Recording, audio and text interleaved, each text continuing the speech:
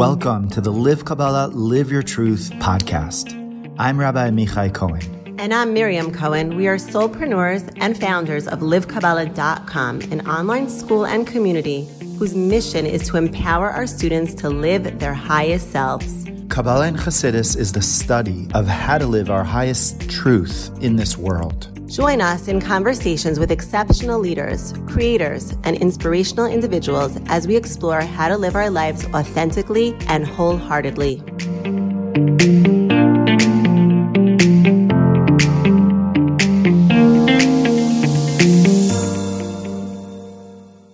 Reb Daniel is a potter, is a mystic, and essentially a profound individual that I found is just living the craft and living by example.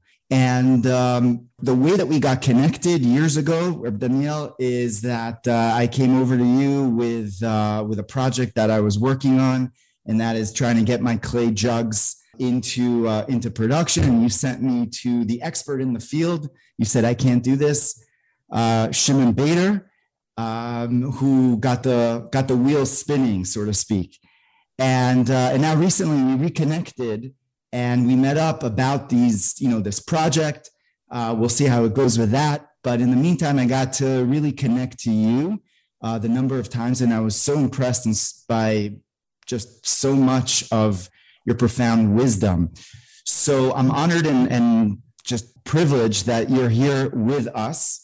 With and sharing with us a little bit about you and about the life of a potter, and why did you, let's just jump right into it. So why pottery? Why did you choose pottery? I mean, you're a nice Jewish boy. You could have been a lawyer, a doctor, why a potter? And I thought I was going to be a psychologist, which is sort of somewhere in between lawyer and doctor, I guess. The simple answer is I don't know. And the simple answer to an awful lot of questions that you might want to ask, like, how did you get to Eretz Israel? I don't know. How did you get to Tzfat? I don't know. And to jump ahead yet more, one of the things that I think I've learned is that not knowing is the creative position. We always thought the idea is to get to a place where you know stuff. I've been doing this work now for 47 years, and almost every time I touch the clay, still there's an element of I don't know. I'm trimming a bowl. I think I know how deep I need to cut here, but if you ask me, do I know exactly? No, I don't know. And I guess the follow-up to that is I don't need to know. I think a lot of my early life in schools was being taught that you need to know, that there's information out there, and it's my job to acquire as much as possible of it. So in fact, interestingly, I grew up in England in a town called Welwyn Garden City, very boring town, went to a very academic school, which was which was there to get us into Oxford and Cambridge, or Sandhurst Military College. I was sort of okay at languages. I was lousy at more or less everything else. My art teacher took the trouble to tell me that I couldn't draw. My headmaster took the trouble to tell me I couldn't sing. So I was clearly heading for sort of an academic career of some sort. I didn't believe in God. I went to university to learn psychology, and specifically behavioral psychology, because I thought that behavioral psychology was going to do away with the need for evoking God, because everything was going to be stimulus and response and controllable and predictable. And it took about, 2 or 3 months at university for me to realize that this was just not going to work. Did you grow up in a home that had, God, a religion in it? Both my parents were Holocaust survivors. They both got out before the real Holocaust, so I grew up with this myth that they had escaped. It was only long after I arrived in this country that I realized that nobody from Germany escaped. Maybe you got out, but you didn't escape. And so I grew up with less than half a family. I think my father still had sympathy with religion. There used to be a mezuzah on the door to his little study, but that came down after my bar mitzvah. And that was my mother's deal, I think. Well, you can schlep him to Sunday school at the Reform Shul in North London until the bar mitzvah. And then I must speak, enough. So I really didn't relate in any form or shape to anything Jewish. We did Christmas, we did Easter. My father imported chocolates from Germany. So like the Chagim there, Christmas and Easter, that was like a big deal. At university, in I think the second year, I did a course called Humanistic Psychology. And the reading list for that course was full of sort of trippy, mind-expanding 60s literature, some of it written by Jews. Victor Frankl. Viktor Frankl, Ramdas, who is Richard Alpert, I think. Varieties of Religious Experience by William James. Abraham Maslow. I didn't get as far as Laszlo at that point. Carlos Castaneda, Be Here Now, and a book by a potter called Bernard Leach called A Potter's Book. And I and any other late 60s English potter that you may meet read that book, and within 2 or 3 years, we were in a pottery. Wow. That book had made a profound impression on me, because among other things, I understood less than half of that book, but certain things stuck out. And Bernard Leach, who was intellectually very well developed, he learned his pottery in Japan.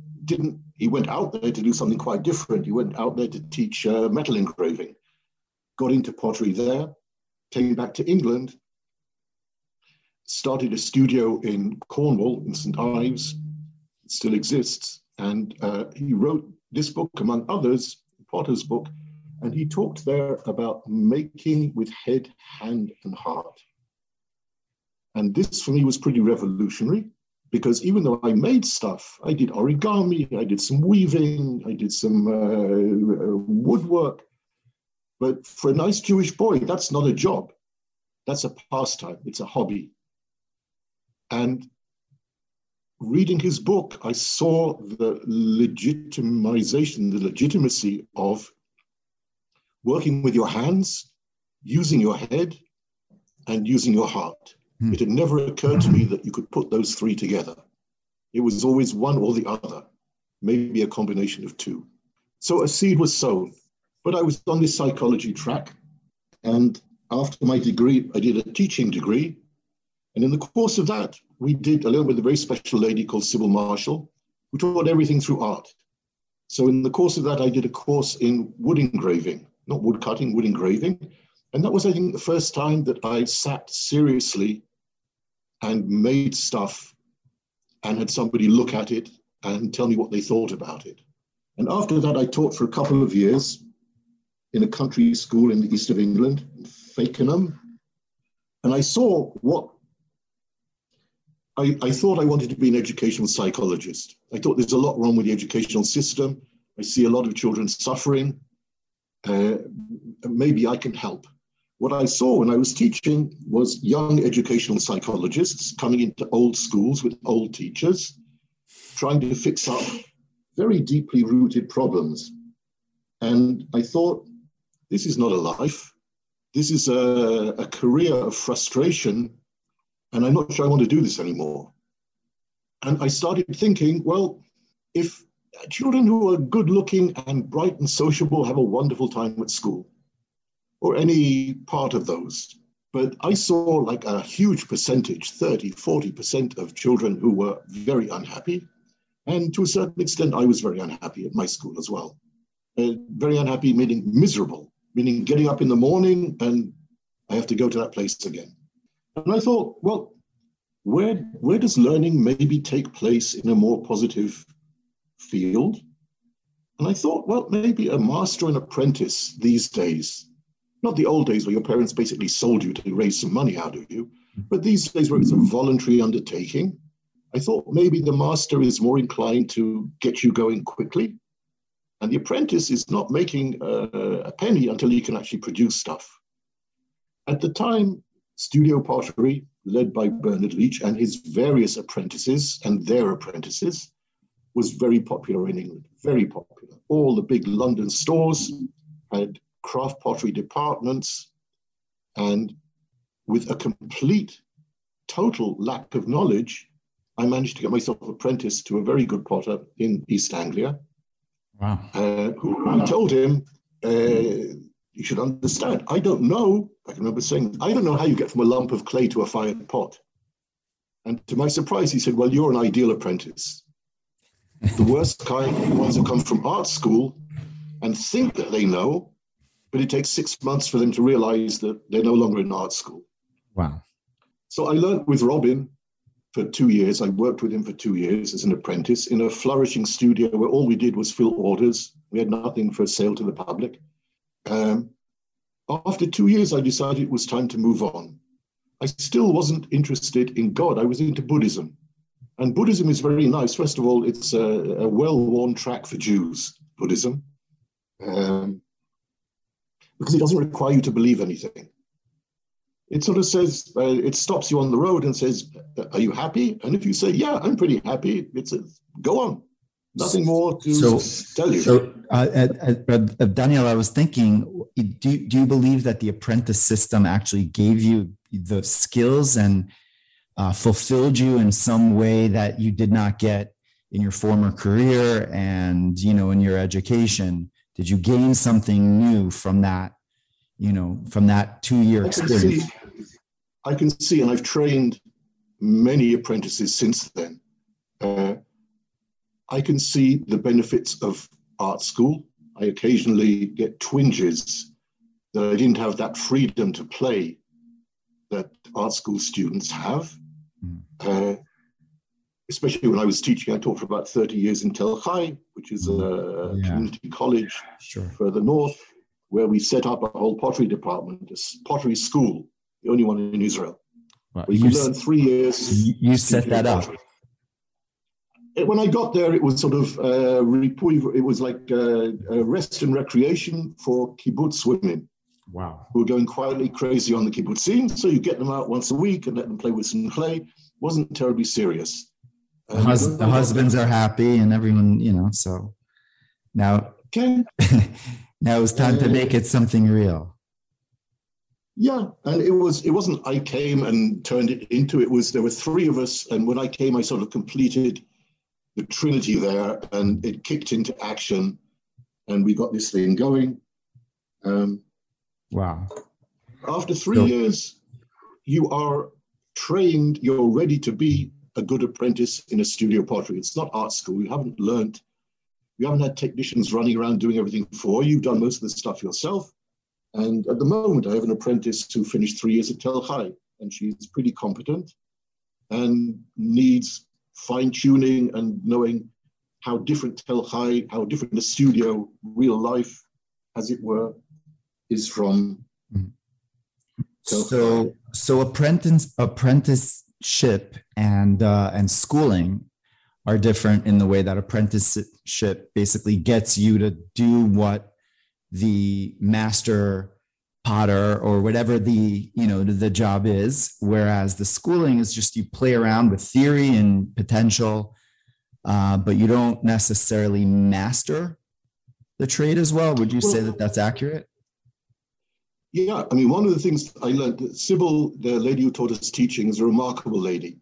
And she, among many other things, she said that schools as they exist now exist primarily to provide employment for teachers. That's Aleph.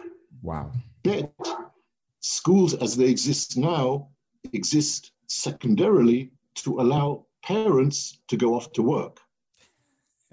We haven't mentioned children yet, and we're on to number 3. And we could add administrators and staff and government and all kinds of stuff, children do not really come top of the pile in the bigger picture of what education is. Wow. Nobody's really looking at children and saying, what does this specific child who is sitting here with me, what do they need now to make the best progress? They're being fed into a machine, and some survive and come out the other end, and others get chucked out somewhere along the line with a whole bunch of attitudes towards authority, learning, progress, their self-image, all kinds of stuff that I end up working with when I teach students at Tel Chai or in my studio. All this stuff comes out. Tremendous. So there's something so powerful about working with your hands, as you were saying. And that's, but I loved what you were saying about working with your hands and with your heart and with your mind, which is, what that book was, that inspired you to do what you're doing now.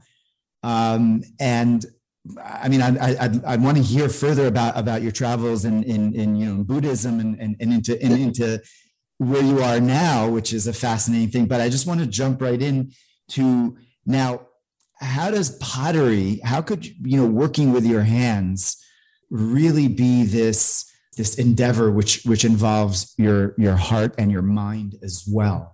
So I know the answer kind of, but I want you to say it. I want you to bring it out, because I feel this is a real profound, we could say chidush, novelty that relates to education very much.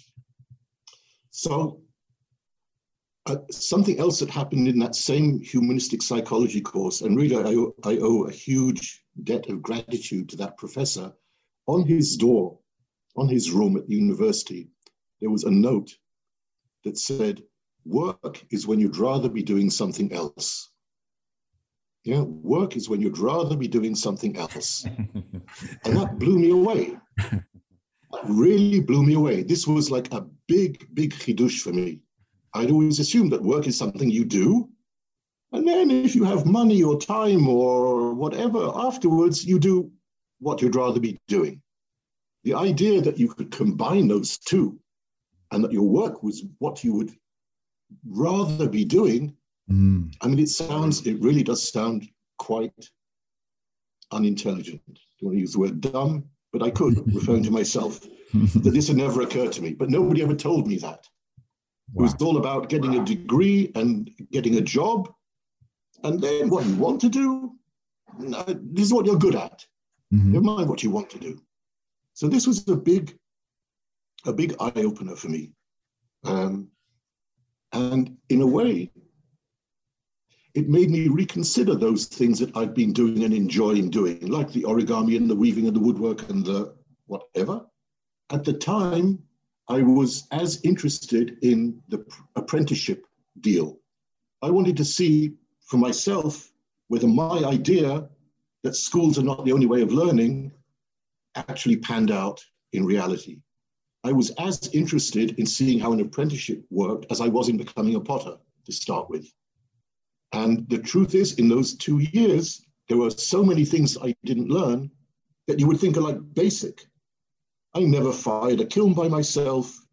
I never mixed up a glaze by myself. We didn't throw pots on the wheel. We worked on the wheel, but we used another system that involved using molds on the wheel that enabled somebody with next to no knowledge like myself to produce pretty high quality stuff very quickly. So I left there without knowing many of the essential skills that you would think a potter needs to know. But what I saw there was that, first of all, you can be a successful potter. You can provide an income for your family. And I also saw how a studio runs, how you get, like I said to Robin, I don't know how you get from the beginning. So I by the time I left, I knew perfectly well all the different stages, from preparation of clay, making, trimming, decorating, loading, unloading, firing, glazing. I'd seen the whole thing through a number of times and handled a fair bit of clay. So going back to where I started, if you ask me how pottery, why pottery, the simple answer is I don't know. That's who was taking on apprentices at the time. if some other trade had been come to my notice as taking on, and one of the reasons they took on apprentices was that Bernard Leach took on apprentices, and his apprentices were Gdolei Hador, and they were magnificent. They were my heroes. They were amazing characters making amazing pots, and they all had apprentices and workers.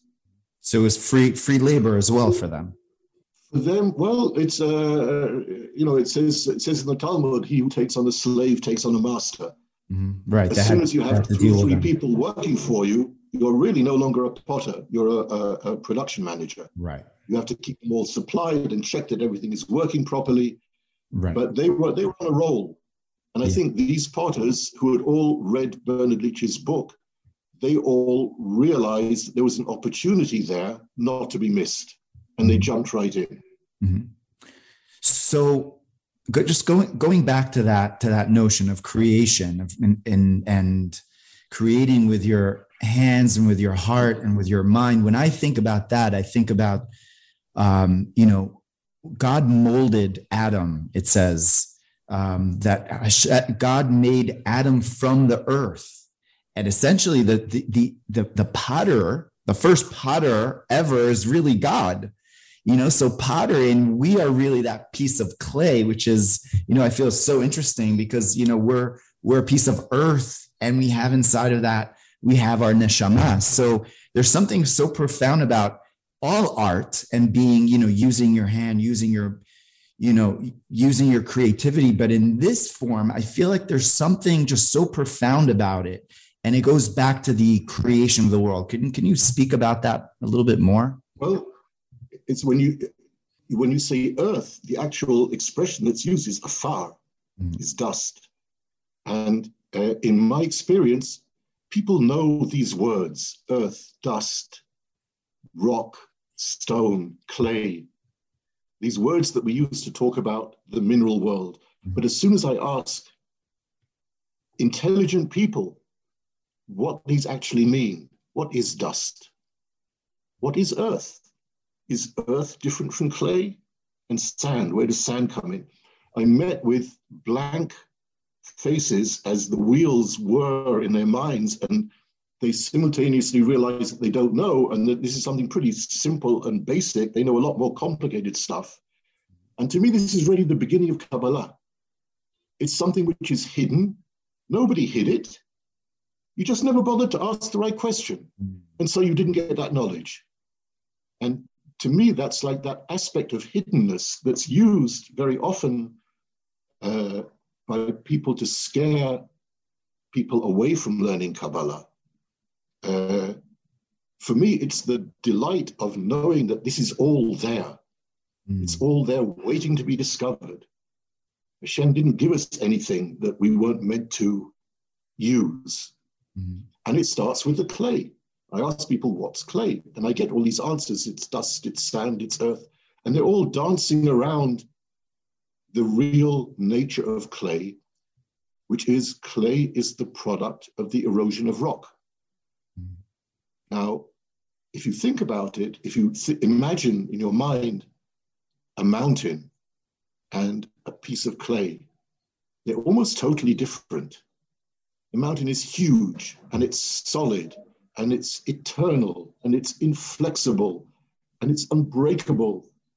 A lot of qualities on that spectrum. The clay is exactly the opposite. It's finely ground, it's humble, it's lowly, it's malleable. Malleable, you can change it, you can form it. But now we know that the clay comes from the rock. It's the same material.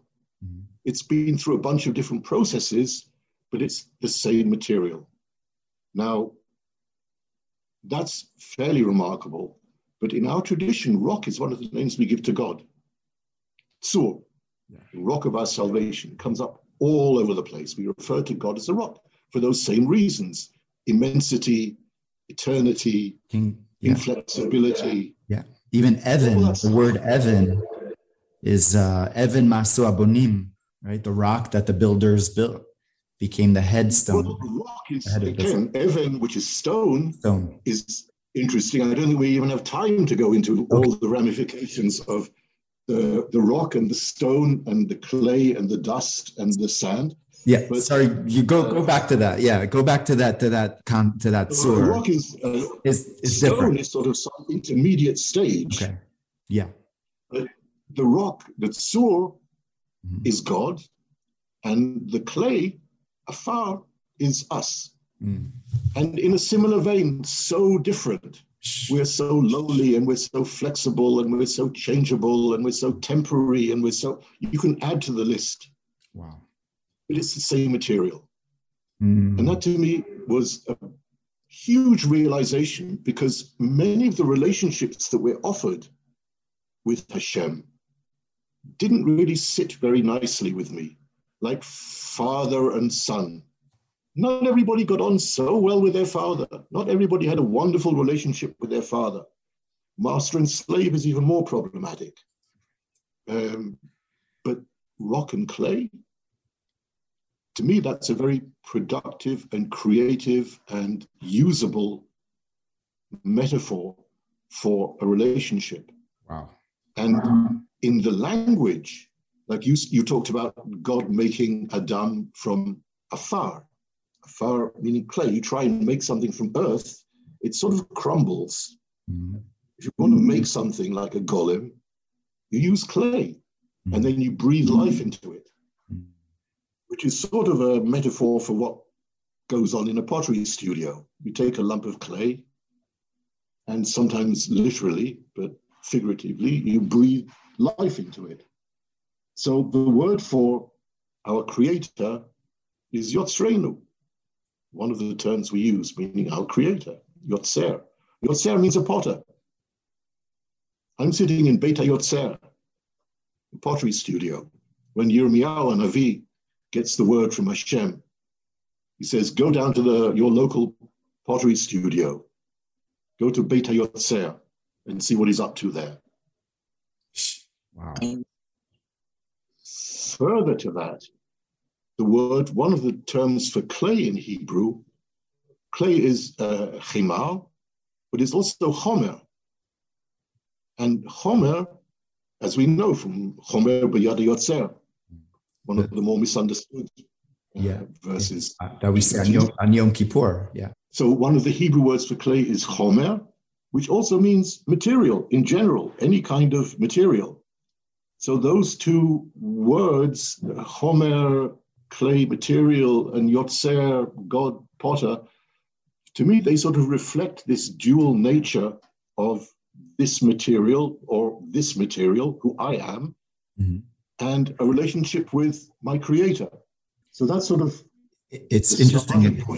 It says about Mashiach that he will be riding on a donkey, Mashiach, Rochev al Chamor.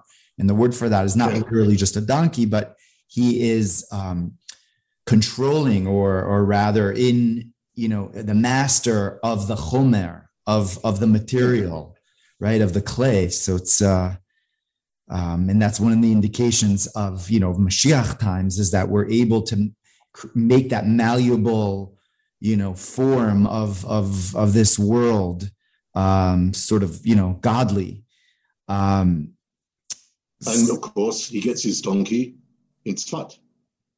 That's right. Yeah. We spoke about that. Yeah. Tzfat was the donkey capital of Israel for sure. Yeah, the Silk Route, among others. Yeah. Yes. So the notion of the creator, and of us being co-creators with Hashem, so you think about other jobs. I feel like every artist is sort of co-creating something when they're putting something on canvas, when they're playing music.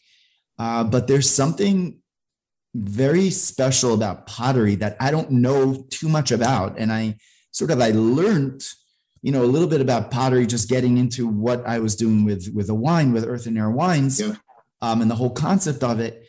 But there's a process there. And when I look at you, and to be honest, like I don't see you around much. And I feel like you are just like so focused, and you have like this this quiet just zone that you're in, and it's just something special, that it's just like a certain zone of being constantly in even as we're talking now, you're in the midst of creating. You're constantly like in this focus of creation. And I think that's so amazing. That's so powerful. So what is it about pottery that really just forces that creative aspect?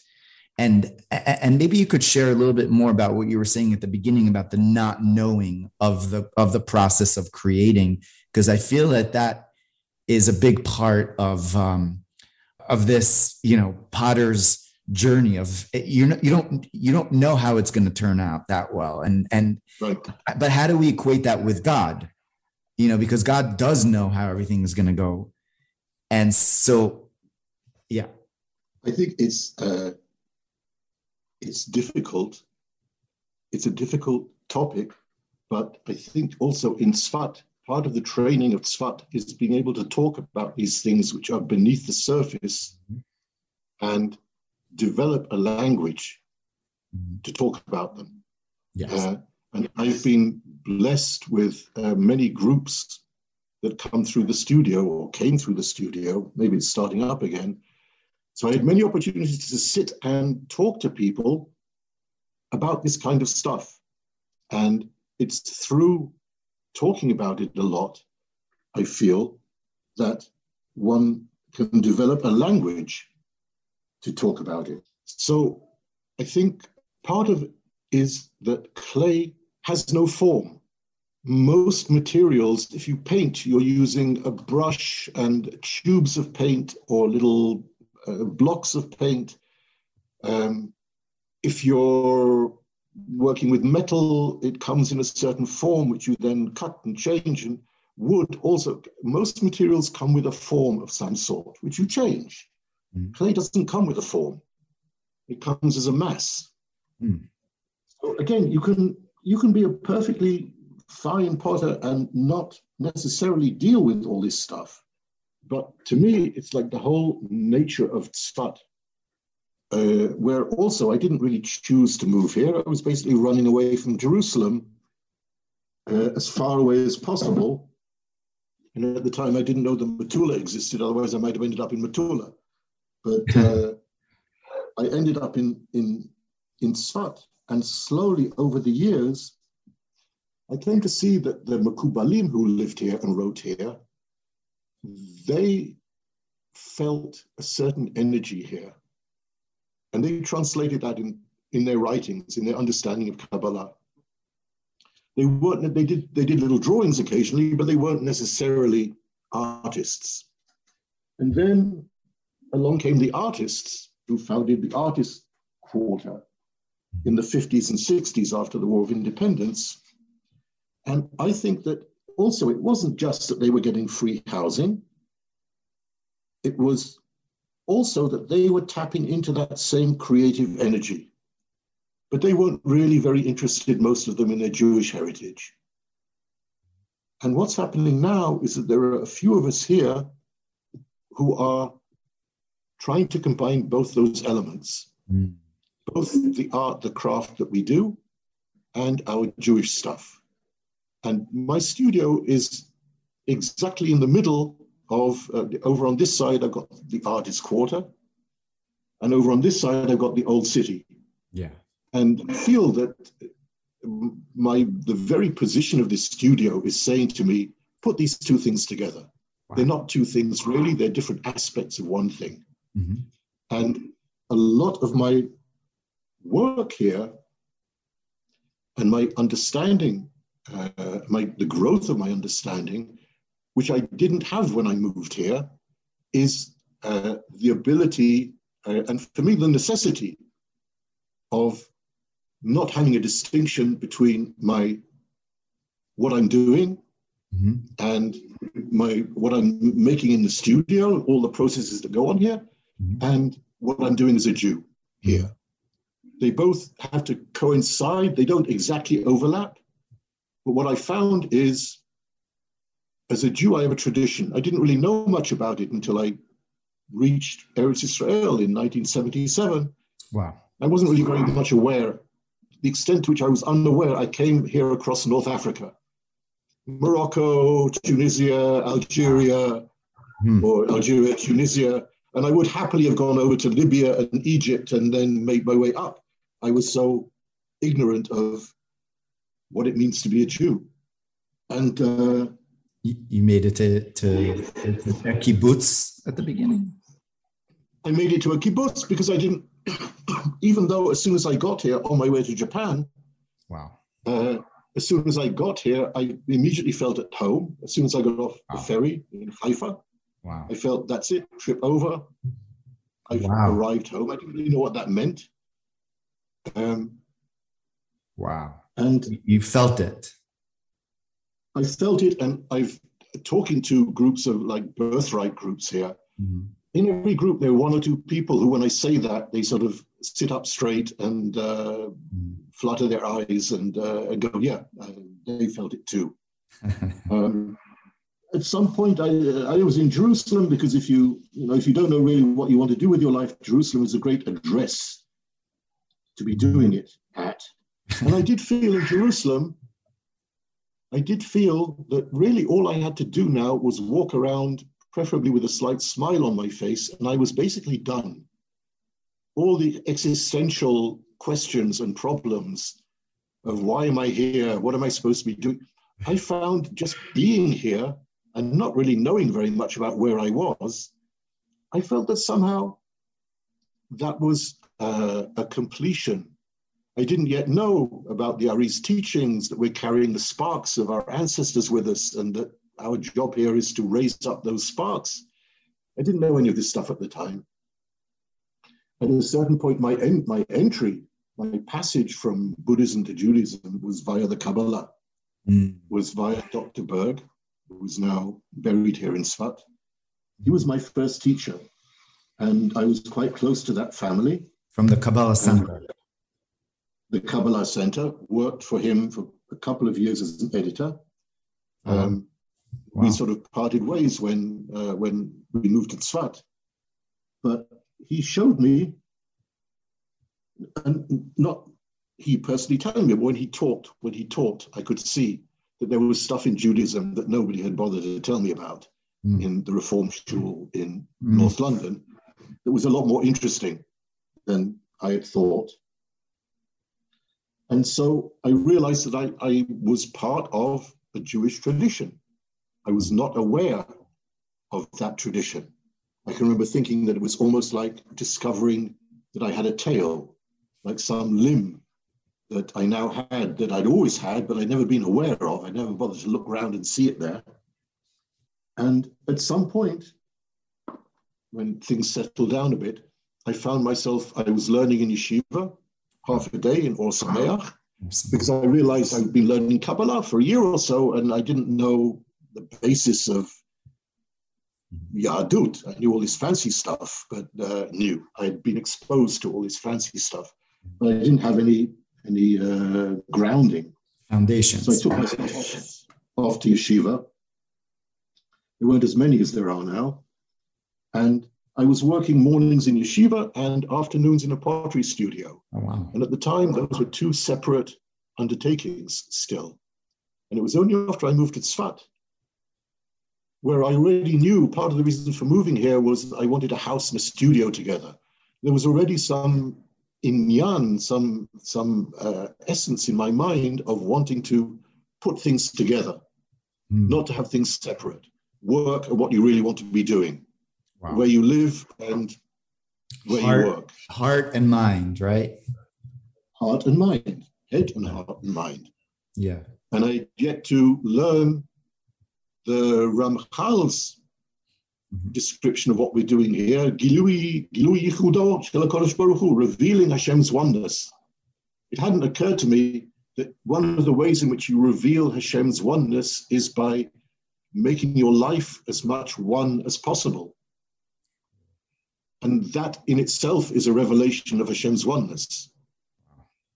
So it was only after I got to Tzfat and sat quite alone for quite a long time, not in this studio, in a little studio right at the very end of this alleyway, starting to learn the profession. And it was very scary because everybody knows that in order to learn, you need a teacher. And I didn't have a teacher. I was going to find a teacher in Japan. And I'd left Jerusalem because nobody there was doing the kind of work that I wanted to do, that I thought I wanted to do, but couldn't yet do. So I found myself quite alone in a little leaky studio in the back of Beyond, in a town that was the back of Beyond. And it was pretty scary. And it took me a number of years of hearing the voices in my head telling me that I was not going to succeed, that I wasn't good enough. How dare I? Look at everybody else. They've got jobs.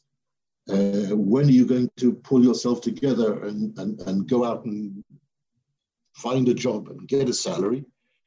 It took quite a few years for those voices to quieten down and for me to start listening to the clay. And this was another big douche. Because we think of, like, the mineral world is the furthest from intellect, heart, mind, maybe even soul. We walk around on it all the time. We tread on it with our feet.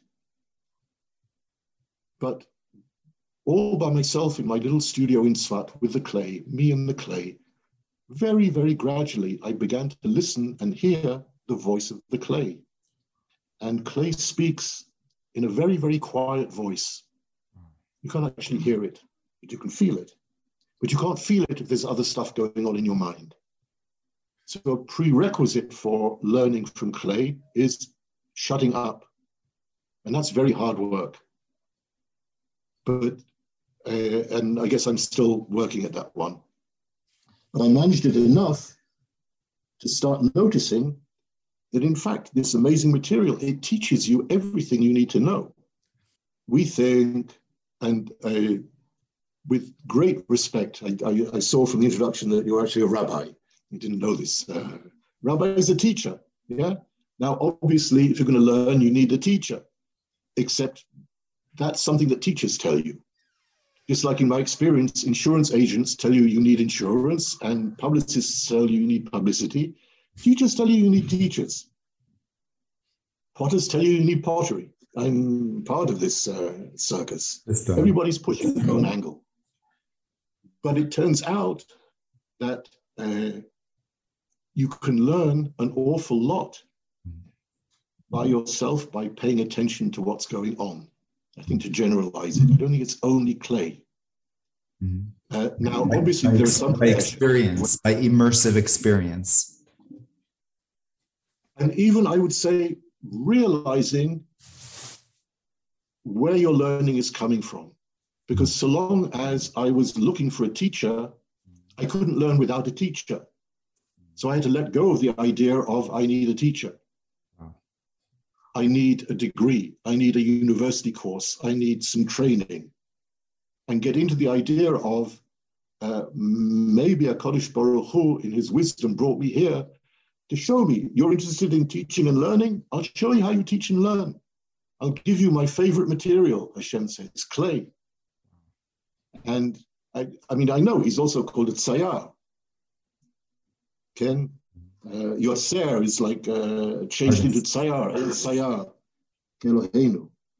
And I have good friends who are painters, but you can go and interview them and find out their story. So this was a great learning, and it came together with Jewish learning.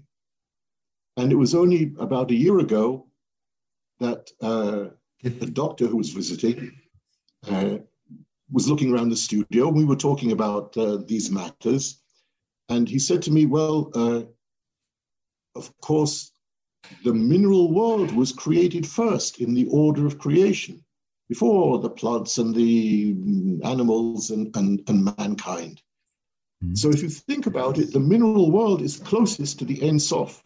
The mineral world, the world of rocks and stones and clay, is closest to whatever happened before that, before the beginning of creation, when there was Ein Sof, everything, nothing.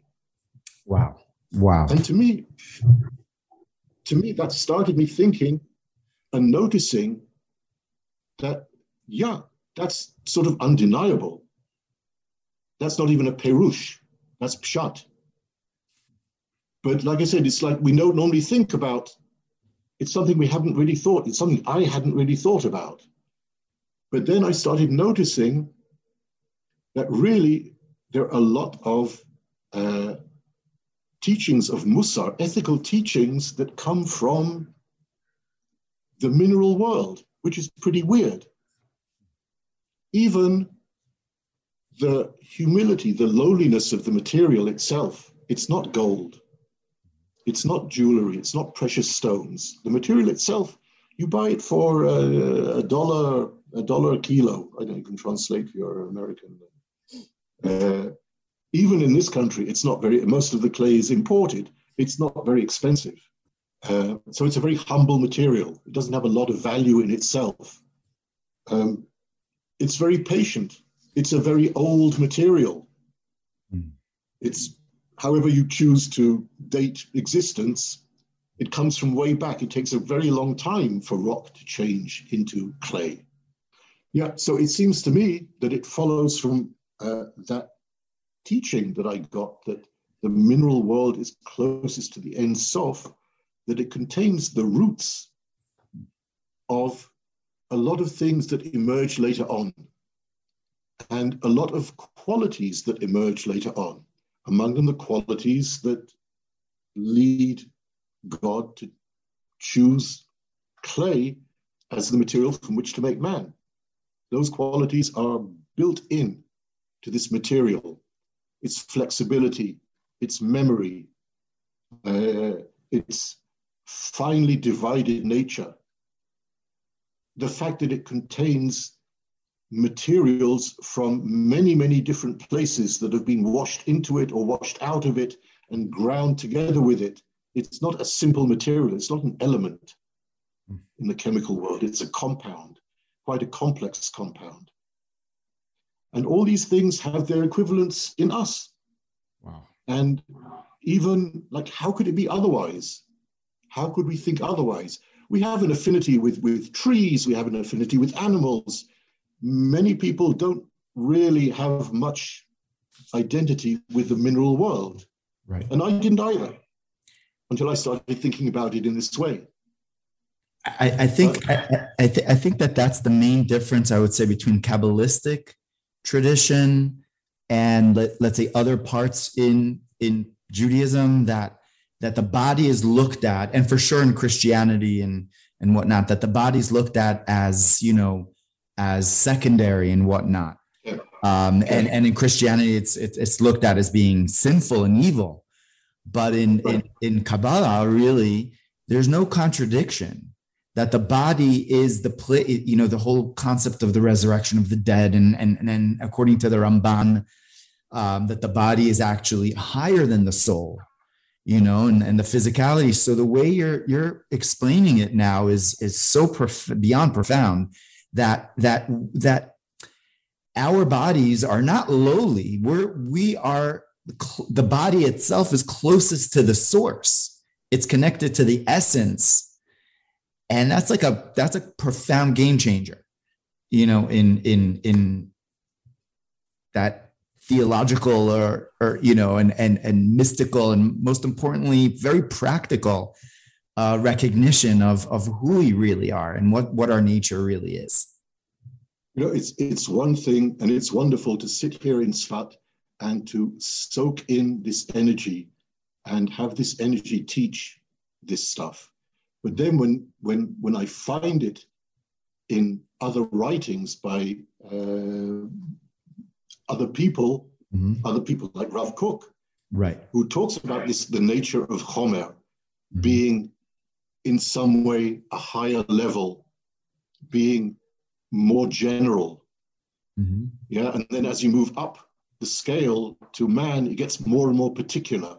But then our job is to get back to that general, the Gilui Yichudo. it looks like, if you look around, I'm a person, I'm an individual. Everybody is different from me. I'm alone in the world. How can you talk about yichud? What yichud is there? The work is, but you come from clay. You have your basis in material, which is universal. So amazing. And which does in itself express yichud. But you got to see that. Tremendous. It's mitzad echad, it's pshat, right? But it's all the way down to sod. Well. Yeah. We're a couple of days away from Yutet Kislev, where the Alter Rebbe, Reb Shneur Zalman Liadi, writes in Tanya, in one of the most profound chapters, chapter 20 of Igeret HaKodesh, he writes about the advantage of the physical world. And he says that, it says before he passed, he was able to see the letters, the letters that God says God created the world with the Hebrew letters. And he was able to see that within the beam and within all of creation. And he talks about in that chapter how the physical world is, in fact, the whole reason why God created the world, that he wants to be manifested within physicality, within the, what we call the yesh, the somethingness. And there's a true yesh, that's God. And then there's the created yesh. And the two yesh, need to come, and connect one to the other. So it was in this last week's parsha, in Vayishlach, again, when Yaakov stays behind, and there's a midrash that says that he stays behind to pick up some pachim ktanim. Right. And the Ari writes there that you learn it. This is the Ari. This blew me away, because the Ari, you think spiritual and sfirot and everything is. The Ari writes there, learn from Avinu Yaakov the importance of the physical things that you have in this world. Wow. That everything we have in this world that's physical has been given to us by Hashem for the purpose of elevating all the sparks of all the souls that we represent. Yeah.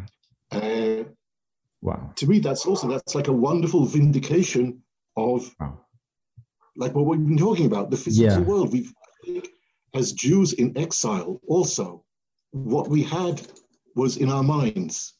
We didn't have the physical Eretz Yisrael. And for me, coming back here is reintroducing ourselves to the physical.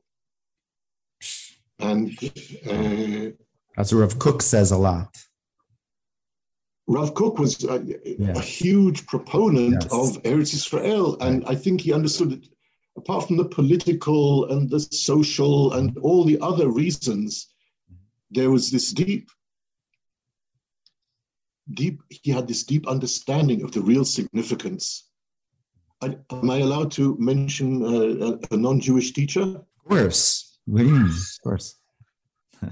So I've learned a lot from Thich Nhat Hanh, who was a Vietnamese philosopher, Buddhist teacher, who came to Eretz Yisrael and did a workshop here. And I went to listen to him talk, and he was very, very impressive. And he was teaching us, he was talking to us about walking meditation. Very, very slow walking, where your steps are linked to your breath. And he was describing how to do walking meditation. And he was saying, and with every step, you come back home. And then he looked up, and it was almost as though he sort of left his script. He looked up and looked at us in the audience, and he said, especially you people. Like wherever you're walking, with every step you come back home to yourself. He was kicked out of Vietnam because he was a peace activist during the war. So Thich Nhat Hanh was teaching us walking meditation, and he was teaching us with every step you come back home, with every step you come back home to yourself, to the present. And he realized suddenly that he was talking to a people who had come back home in a way that he, with all his spiritual knowledge and teaching, when he walks, it's coming back home to the present moment and to his body and to himself. But when we walk here, we come back to all those things, but we also come back to our land when we walk here, every step. Amazing. And to me, that was a wonderful example of a Buddhist teacher totally identifying in a way which many of us had not done with the situation that we find ourselves as Jews, with the possibility of walking in Eretz Israel. Right, for sure. And that, that gets us, into the concept of, of Buddhism and Kabbalah and Judaism. There are so many correlations.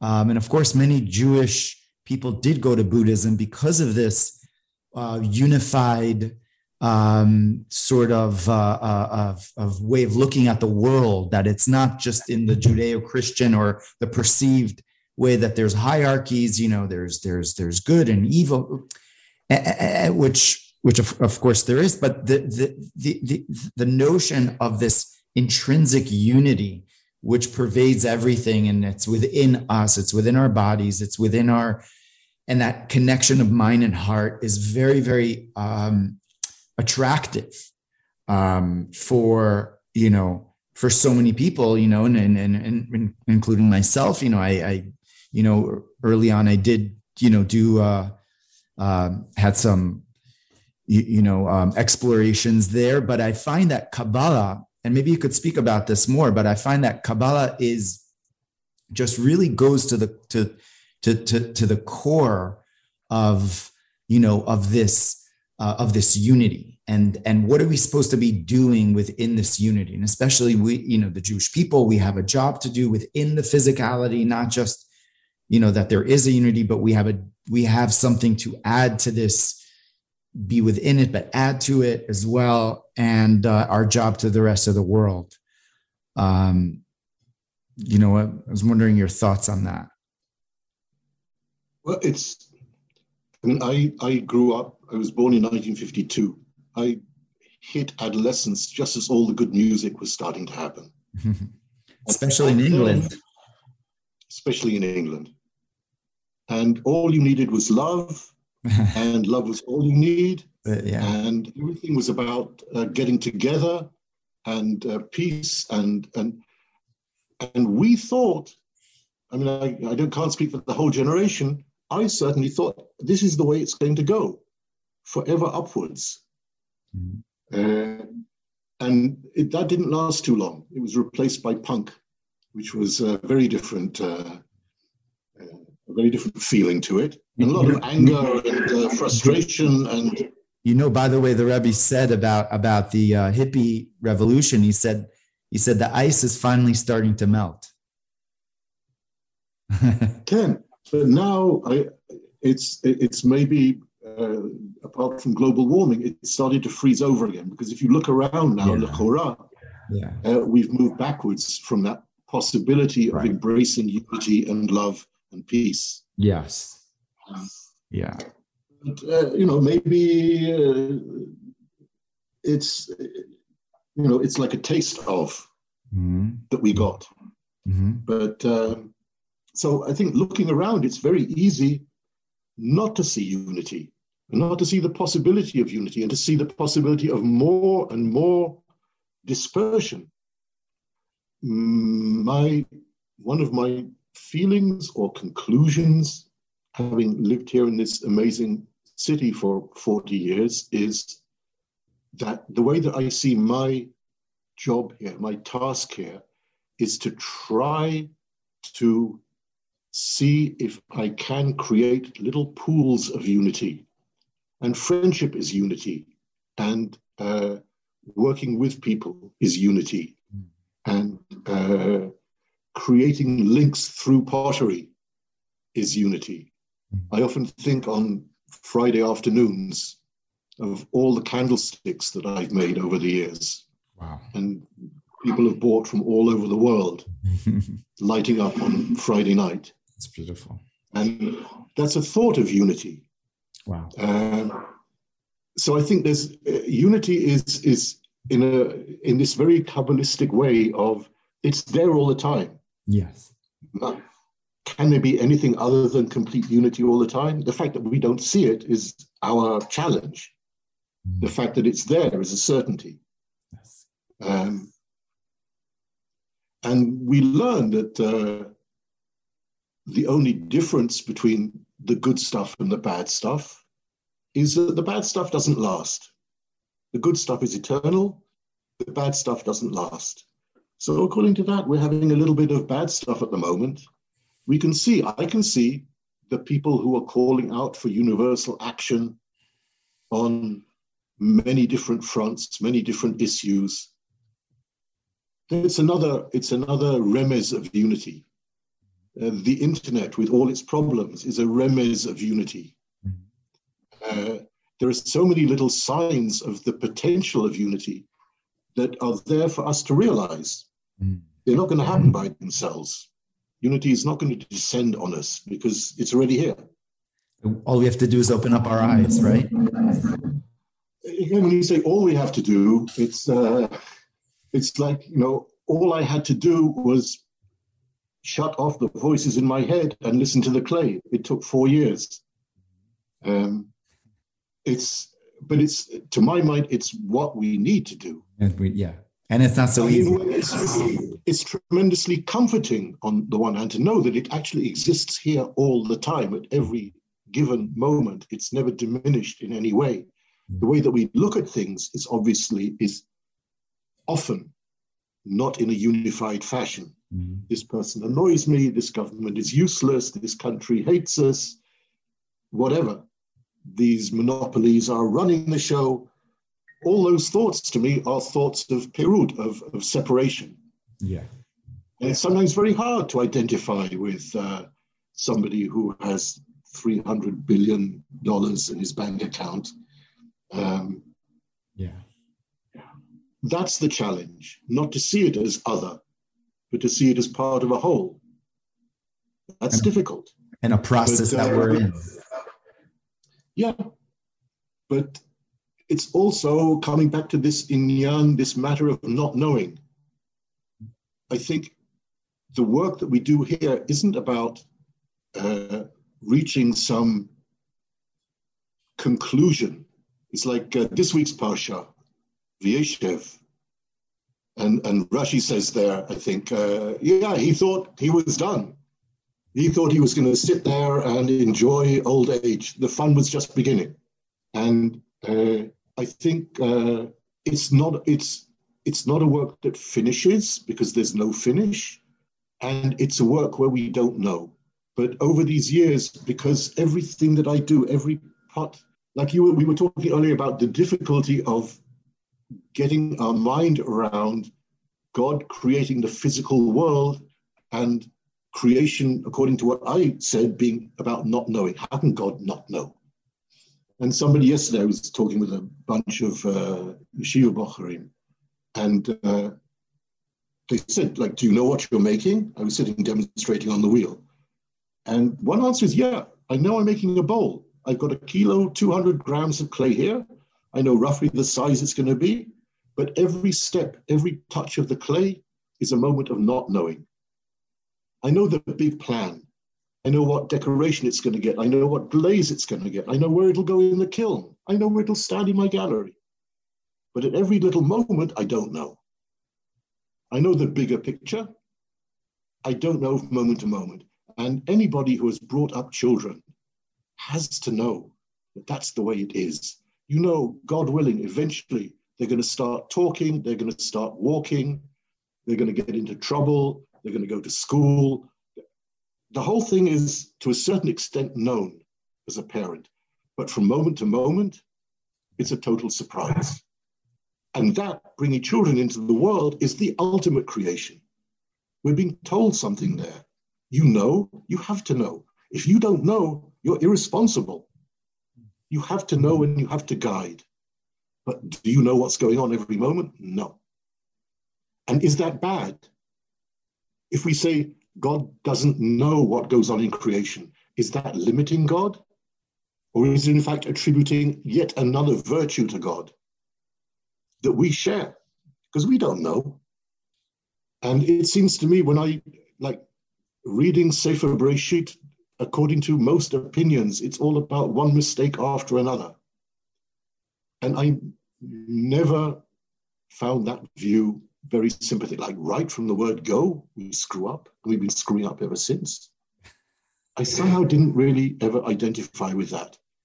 But the idea that God made this amazing world and created Adam and Chava and stepped back and said, okay, children, run along now. Let's see what you get up to. I'll give you one instruction. Oh, you didn't obey that instruction. Let's see what happens next. And to me, Bereshit is a series of God saying, let's see what happens next. Oh, we messed up over here. Okay, let's scrap that and start again. But we don't, in our language, we don't really have words to describe things that don't work out exactly as we thought they were going to, that are not negative. Yeah, we're scared of them. It feels uncomfortable. Because of the words that we give them. Mistake, error, fashla, ha'ud. In any language, these are negative terms. Even not knowing is a negative term. Somebody asks you a question, I don't know. But you're supposed to know, aren't you? So these are all negative terms that we've used, that we've overlaid on the creative process of thinking and making and doing, but they don't have to be there. Like I said, it's hard to talk about them without using the words that already brand them as something negative. But for instance, I saw recently one of the mantras of startup is fail fast. That's already like opening a little door. It's like instructing you to fail, but it's saying do it quickly, get over it, because and the teaching behind that is from failing, as it were, you're going to learn quickly what to do next. If you sit around weeping and wailing and tearing your hair out because you failed, you're never going to get anywhere. Wow. You're going to fail, but that failure, again, bad word, is going to show you what to do next. And in fact, when one of the things I've learned over many, many years, firing many, many kilns, is that when you open a kiln and everything comes out nicely, you go, it's a yoffi, you feel good about it. But there's not a lot to be said. When stuff doesn't work out, when glazes run or drop off the pot, or things warp or crack or stick, or any one of a vast number of things that happen in the kiln, that's the only time that you learn. The only time. When things go well, it's like, it always seems to me a little bit unfortunate, because that's built into the system. When things work, you don't learn. You tell Adam and Eve, stay away from this tree. They stay away from it. That's the end of the book. Excuse me. There's no more Bereshit and there's no more Torah. We're still milling around in the garden, telling everybody, don't touch this tree, don't touch this tree. Nachon? It's only when we eat from that tree and get kicked out, and then the thing gets going. Like Gan Eden is like a prologue to creation, really. It's not the work of creation. It's to earn our own, true identity, that only comes forth through mistake and through failure. Because if not, we're living Adam and Eve are goody two shoes, right? And the book is over, done. They're not so interesting. At the end of the day, I mean, it's just like it's almost like that piece of clay that you just put in there, and like anything is possible. So. So it's like that not knowing of how it's going to go is part of that process. That is the process. And then looking back, I needed to realize that all that stuff that happened along the way that I thought at the time was mistakes, screwing up, oi, how could you do this to yourself, this position, whatever, that was all essential to bring me here. And again, the Buddhists have this wonderful saying, because of that, this. In other words, this, where we are now, is a direct result of all the things that happened up until now. Many of which at the time, if you had told me, you're going through this now, but in years to come, you will sit in a pottery studio in Tzfat, I always think if anybody had told me that, I would probably have hit them. It's the last thing I wanted to hear when I was going through pain and suffering and other stuff. But now looking back, I can see precisely how not a step could have been left out. Wow. To schlep me from Welwyn Garden City, Eilith Gardens, Reform Shul, to Rehov Yud Aleph, Tzfat. Everything had to be. And again, that's another, to be able to see that, again, isn't it inevitable that our lives are one? How could you even think of a thought where that would not be the case? May like it, not like it, but to say that somehow I led several different lives, I was different. No, it's all my life, it's all one. But to be able to understand what that actually means, why all those things happened, how they interconnect, that to me is a bracha that I got from this place, from Tzfat. I didn't know you could do that. I didn't know that existed. And now it seems so, like I said, it seems like pshat to me now. Wow, Daniel, when we got on the call, you mentioned, so how many, we're going to need 2 days at least, and I said at least. I feel that we could keep on speaking, and you could keep on really sharing such profound wisdom, and I just want to say thank you so much for this time, for this opportunity, and for the type of work that you do, of really bridging these two worlds of emunah and omanut, right? Of art and emunah, which is really one. And in your, it's the same word. It's the same word. Exactly. It's the same word. 90, and they have the same numerology of 91, which connects the above nature within nature. And I'm so glad that you're getting new students, and you just opened up a new gallery. It's called Golem. So anyone that's in Tzfat could go and visit this gallery, and amazing new apprentices that are there, that are doing great work. And we're getting closer to Chanukah, they're having some beautiful workshops going on there with a jug of oil, right? Again, where we have a jug, we have the kad shemen, and kad is 24 kad, right? Which is the 24th day of that prepares us. That's when they found the oil. And it's made out of clay, right? So the oil goes into the clay. Again, so many profound ideas we have from clay. So thank you so much, Daniel. Just for closing, just one last question. What would you say is your favorite book that you kind of inspires you? It's a question that I like to ask. Well, I get inspired in many different directions. I get inspired by Rabbi Jonathan Sacks, Zichrono Livracha. Wow. Bernard Leach's book is a book that I go back to. I learned this. My closest friend, Sidney Rosenstone, a potter, with whom we got the school at Tel Chai going. I used to teach there 1 day a week, and I used to stop off at his house on the way back, and he told me he's not really interested in religion. And I said, okay, but let's sit and learn Bernard Leach's book as a chevruta. And we sat every week, and he with his copy from Montreal, and me with my copy from England, and we learned it as chevruta. And after that, we learned Bernard Leach's first Talmud, Michael Cardew. We learned his book, Pioneer Pottery, as a chevruta. By the time we finished that, Sidney was ready to learn Chumash.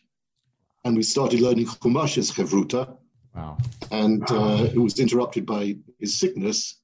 But that book, A Potter's Book, is I guess that's the book that got everything started for me. Got the wheels turning. Reach out now and bring it down. It's always fairly close by for reference. And even though he does, it's a handbook for teaching people how to make pots. But I think when I read it, I wasn't reading it in order to become a potter. So I think it's a book that anyone for life. Yeah, I've got to check that out. Bearing in mind that having read it, they may want to go and become a potter. So you need to sort of. Well, I know where I could become an apprentice by. Absolutely. Absolutely. Thank you so much, Daniel. Thank you for your time, for your wisdom, and may you go from strength to strength and continue on, in bridging these worlds and continue doing what you're doing. Amen. And all of Am Yisrael and the whole world. Amen. Amen. Many blessings. Thank you. Toda rabah. It was a pleasure to share in this conversation with you. Make sure to check out livekabbalah.com and join our online school and community to deepen your learning and living your most authentic self.